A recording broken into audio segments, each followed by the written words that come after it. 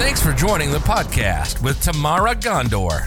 Conversations with everyday innovators that reject status quo, think differently, and make a positive difference in their world. Listen in so you can ignite innovation, influence others, and make an impact too. And now your host, CrossFit addict, knee-high sock lover, and according to her kids, average cook, Tamara Gondor.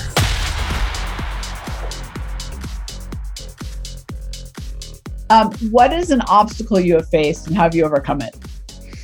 Oh my gosh, I faced so many obstacles. Well, one, just to be silly, is in Fiji, we had solar panels and the battery for it was actually dead. So we were basically working off of solar as the light was giving it.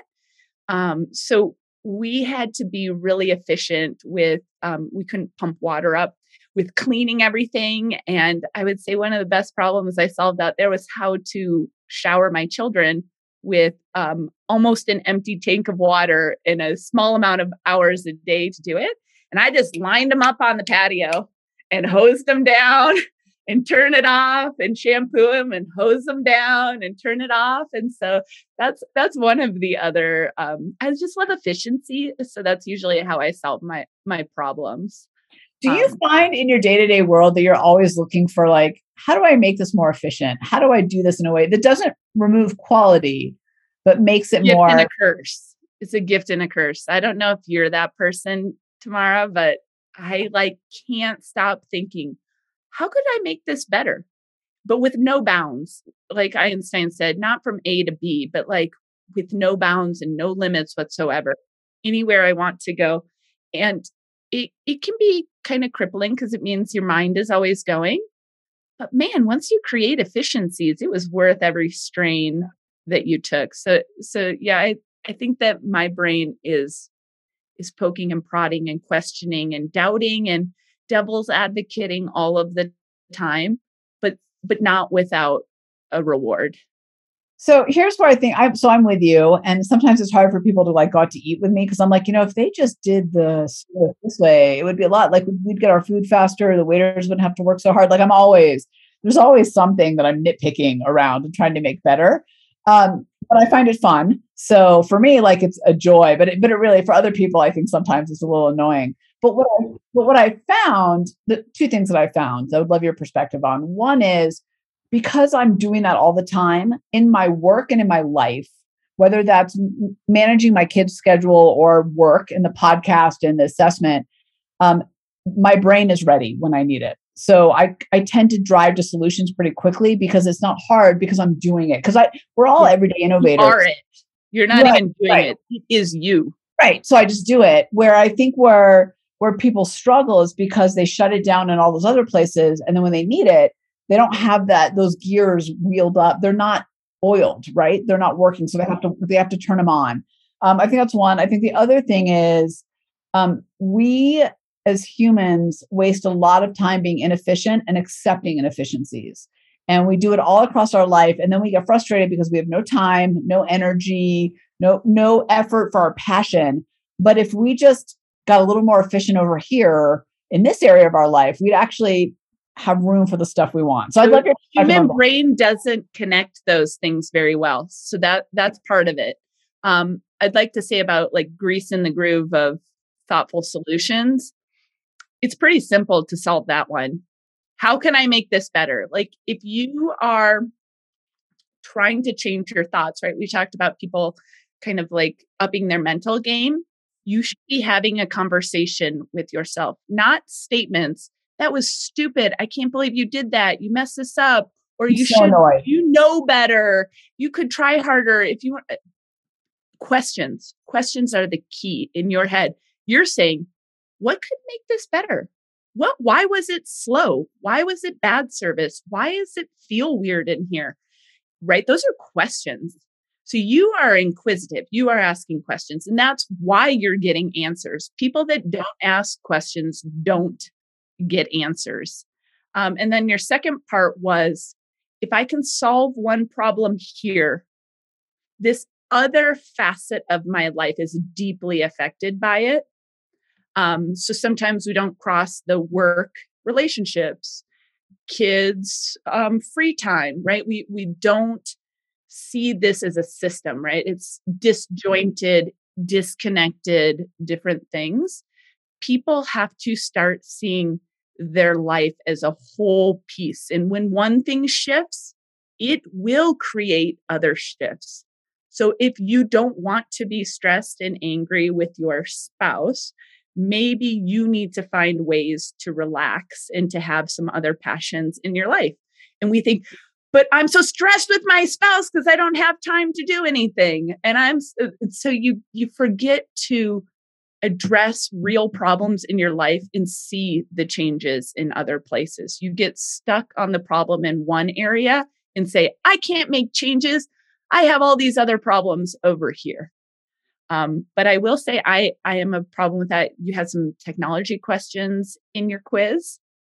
And I was like, I don't use freaking technology enough to solve my problems. Oh, I will tell you this. You said so many good things, Denise. Hold on. Before I make my comment about technology and we move on there, let me say, I really appreciate, and I hope we all really heard what you said about all of it being one big integrated system.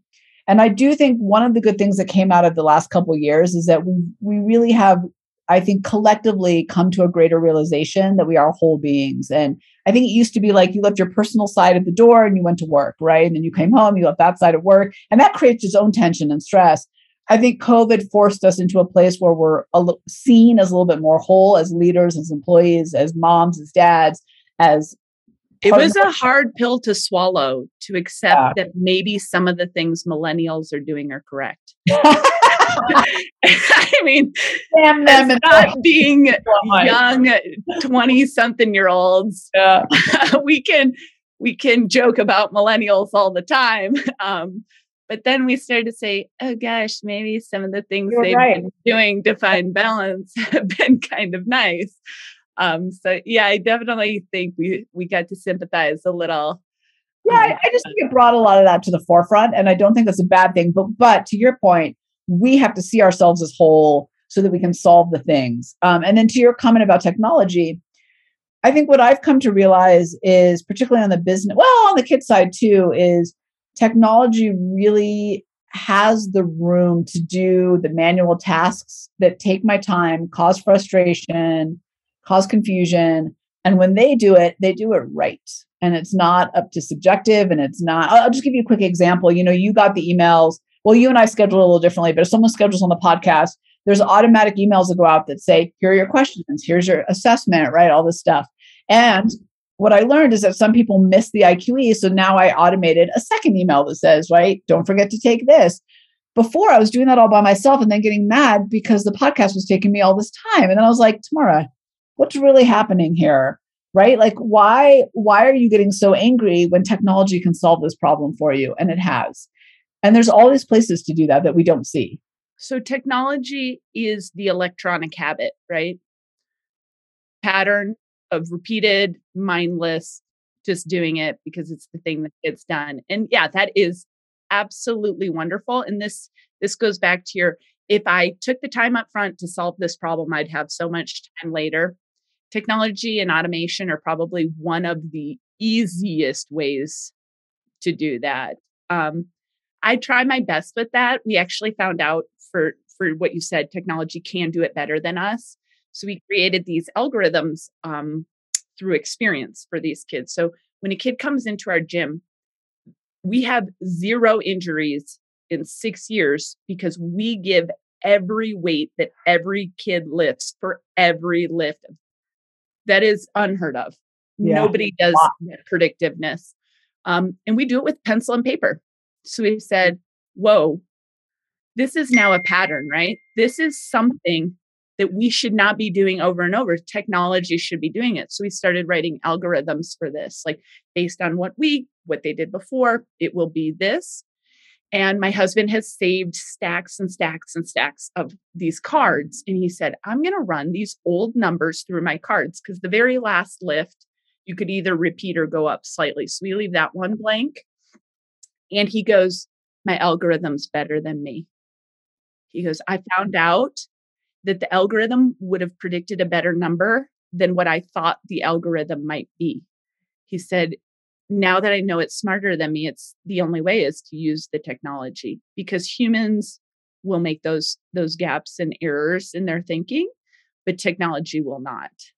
So I remember, by the way, when you guys started talking about this was a couple Christmas holiday parties at the Davises ago. And I had this conversation standing by the Christmas tree. I remember you guys saying that's what you were working on. So it is so cool to see that having come to fruition and be so amazing as a tool for your work and for the kids. And I want to just say for everybody listening that what I love about this is I often hear from people, technology's taken over my job. What am I going to do? And the flip side to that is, oh my gosh, technology's taken over my job. Now I get to think and do I get to do? Yeah, and be innovative and be a real person of value and service and not do those things that technology can actually do better. So that's a great example of that. You're listening to Conversations with Everyday Innovators on With Tamara Gondor podcast. Let's take a moment to thank our generous partners that make this possible. I want to take a moment to talk about my friends at Howdy Puppy. Dogs experience all the same problems as humans when it comes to joint pain, anxiety, digestion, and arthritis. A great way to help our four-legged family members with these ailments is with CBD-infused pet treats. Who doesn't like treats? As you longtime listeners know, my Mastiff Zoe is part of my family, but is getting older and has some anxiety issues when strangers come around. Howdy Puppy CBD dog treats has totally changed her disposition. And I know she feels like her young, energetic, confident self when she gets Howdy Puppy CBD dog treats. There are many CBD-infused dog treats on the market, but the truth is that many of them are overpriced and ineffective.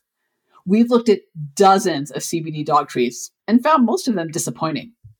Howdy Puppy is among the best brands in the CBD pet business.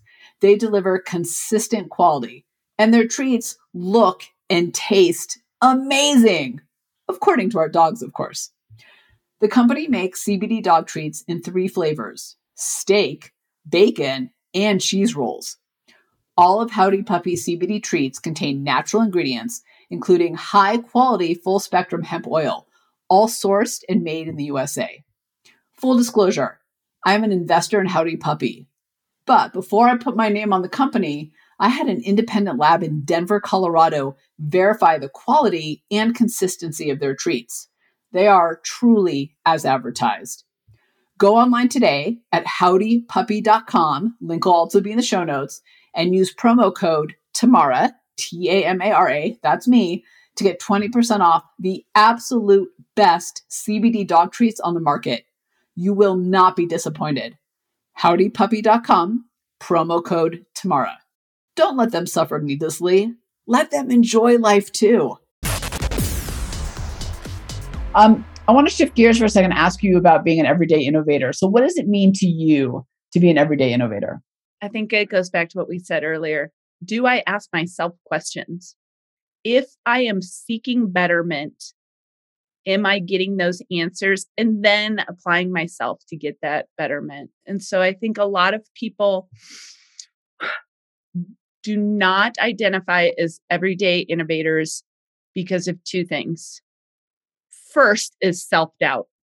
They don't believe that they possess the power to make things better, that through their mental efforts, they can change their world or the whole physical world that already exists. The second is distraction. Then that's probably that comfort seeking that we have. Somebody else will solve my problems. I am a person of pleasure. I seek out entertainment. I don't solve problems because that's hard stuff and I don't want the stress of hard stuff. And so I think that my thought is never doubt myself. I can make my world better. I can change. I can improve. I can make a difference and avoid distraction from the creative process that's required. And my husband calls me a loser and a quitter all the time because I can lose weight like nobody's business. I've been pregnant or breastfeeding for 9.5 years of my life, and I have focused intensely on losing the weight from that. and I quit things. I have not watched a television show tomorrow. Guess how many years? 2? Over 5 years of Wow. never turning on the television, never watching a movie. Wow. I thought I value my mental effort so much that I try to remove as much distraction as possible. With COVID, when all the what do you do when you're at home? Well, it's 5:00 somewhere. I quit alcohol because of COVID. I said, this can't be the best part of my day. And so I removed distracting parts to keep my mind crisp. So if you ever think, I'm just not a creative, innovative person, just free your mind of some of the things that distract you. And you would be surprised how quickly it fills with new ideas. Okay, first of all, I just have to tell you that it's so great. So first of all, yes and yes to all of it. And a couple weeks ago, I may or may not have left an open water bottle in my computer bag and took my computer out for a week. And I had a backup that could like just maybe answer some emails. Like I just really couldn't do what I would do. Right? I couldn't even stream anything on it. It was horrible, Denise. And can I tell you the number of projects and other things I got done around the house was amazing. And it was such a great lesson to me. I wasn't behind at work. Everything was fine. But it was such a great lesson to me of like this little device for me, while beautiful in some of the ways we were talking about with efficiency, was an incredible distraction to my mental game. And since then, I've cut it out a lot more than ever before. But it was just such a great lesson of like, oh my God, it turns out when I'm not binging and streaming, when I don't have noise on in the background that I don't need, when I'm not mindlessly, you can't just click to check out some information. Right. And I'm also, you and I are both on social media for work, right? We have to be there. It's marketing. But when I'm not mindlessly scrolling through social media, those are two different things, right? It turns out I get a lot done. I have a lot of ideas. And I was like, my God, I need to do this more often. So here's the thing. I just want to say real quick, all of us, I want us to take a challenge. I want us all to write down let me say it differently. I want us to take 3 days out of our lives, maybe a weekend and 2 weekdays, and write down all the distractions as we do them. Because I don't think that we realize how many we have until they happen. And then I want us all to pick 2 or 3 to cut out. Not all of them at you once. Can do that. So that's in my opinion, a lengthy project of your day. Yeah. To assess what did I do with my 3 hours since I woke up. And you will find out real quick. I love it. That's way better. Burn a lot of time. You burn a lot. But now you have to think, once you get this list of how am I burning time, what would I do with it? And when that question enters your mind, which, you said you lost your laptop. I lost everything basically in Fiji. The thoughts will just well up. It bubbles like a pot on the stove. It just keeps going. So you will find a lot to do when you remove a distraction and ask yourself, now what? Well, and here's the thing, right? The brain doesn't like a vacuum, so it'll fill it with something else. So if you leave a vacuum, it'll fill it. And also, research has shown boredom is actually great for the creative mind. And by boredom, I mean not taking in stimulus or not being a consumer of other people's stimulus. So it's amazing what happens in the brain. It actually needs a little bit. It's kind of like, I don't think you're as old as I am, but when I was a kid, right, we went outside with spoons and forks and dug. And that was like, see you in 5 hours. And we filled the time with pretty creative things. Maybe you and I can relate. I call myself a feral child. I was fed. Somebody put out a bowl of food for me. That's not it, right? I was a feral child and it was great. But I think people hear the word boredom and get they think it's bad. It's triggering for them. They think I don't ever want boredom. I want entertainment and to be fulfilled and to have something. So I want people to assume boredom as a threshold that you cross. Boredom is only met with instantly a reflective, like a point of inflection, and something else happens. It's like you pull the veil when boredom comes, and then there is a new world behind that veil. You don't sit and wallow in boredom. You instantly, like you said, that vacuum just fills instant. Boredom hits, and it quickly is assuaged. people can't even wait 5 minutes of boredom till it comes like a wave, right? It peaks and they go, okay, I'll just do something else. But it's going to peak and then it immediately crashes and it fades away and something else comes in place. So I really like that. Boredom is a threshold that we cross. It makes it a lot easier too to kind of be like, you don't want to go sit in boredom. Oh, no. And the word has negative baggage attached to it. But the point is, right, when we're not kind of constantly taking in stimulus, it turns out. Yeah. You got to go through it. You can't not have the boredom to get there. But you don't have to sit in it either. So this is so good. I can't believe we are not only out of time, we're over time, but it's such a good conversation. So I'm going to ask 2 more questions because I have to know. One is, what advice do you have for other everyday innovators out there of all styles who are looking to innovate and influence and make an impact? You must assess your life. You must come to account for what you choose to do.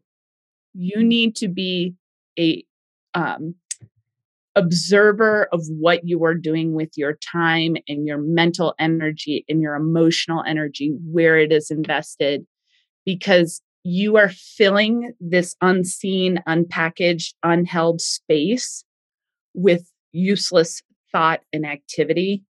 And you must clear it out what you can so you can be an everyday innovator. As soon as you are not living that stress, doubt, distraction, you have no choice.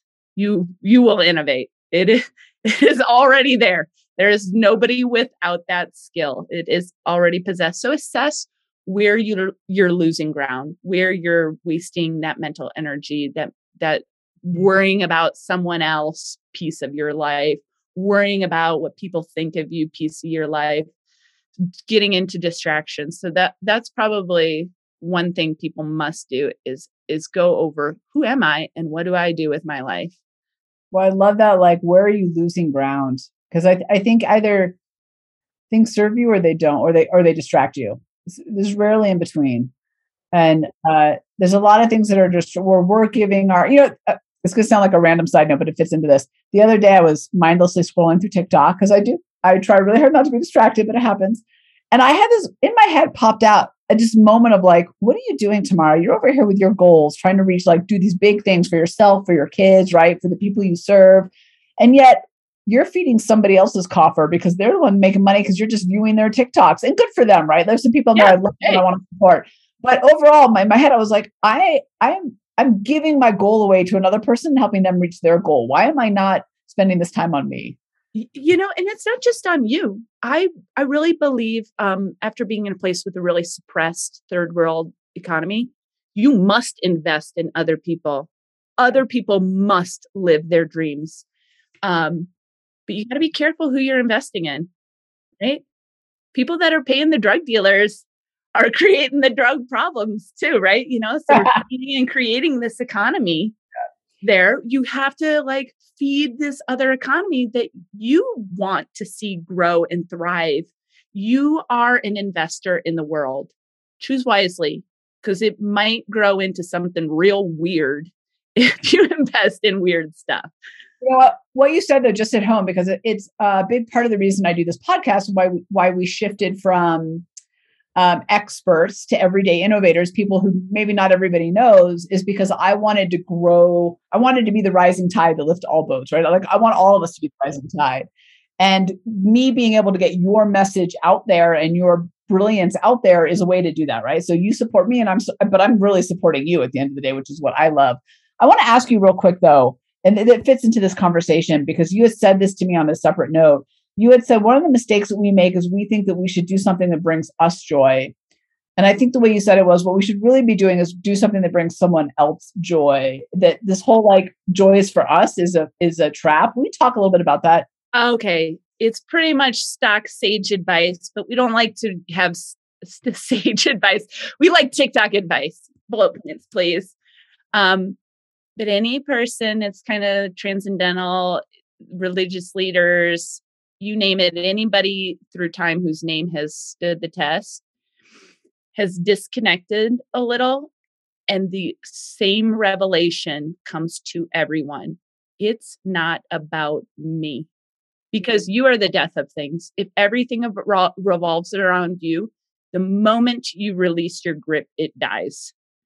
You must live for bringing other people joy. There's a song that I love that says, the time to be happy is now. The place to be happy is here. And the way to be happy is to make others happy. That is what every person has discovered on their quest. You will fail if you are making yourself happy. Heck, you're so freaking transient in your thoughts and your feelings that you do one thing and you're instantly regret it. So don't go on doing things for yourself. Do them for other people. A lot of people start a business or they say, I don't need a boss. I can do this on my own. I'm going to do it my way. Nobody cares about your way. They care about feeling good themselves. Do things for other people and collect that data. What do I do that makes not everyone, but it makes a sect of people happy? What do I do? What do I do? Make other people happy and you will be happy.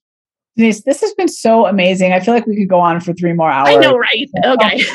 That was a great, I really wanted to make sure to ask you about it if you hadn't brought it up, because that when I heard that from you the first time, I was a little bit blown away because it really does impact how you move forward. And it's not to say that you can't have the things that you want out of life, but there is so much more joy and satisfaction.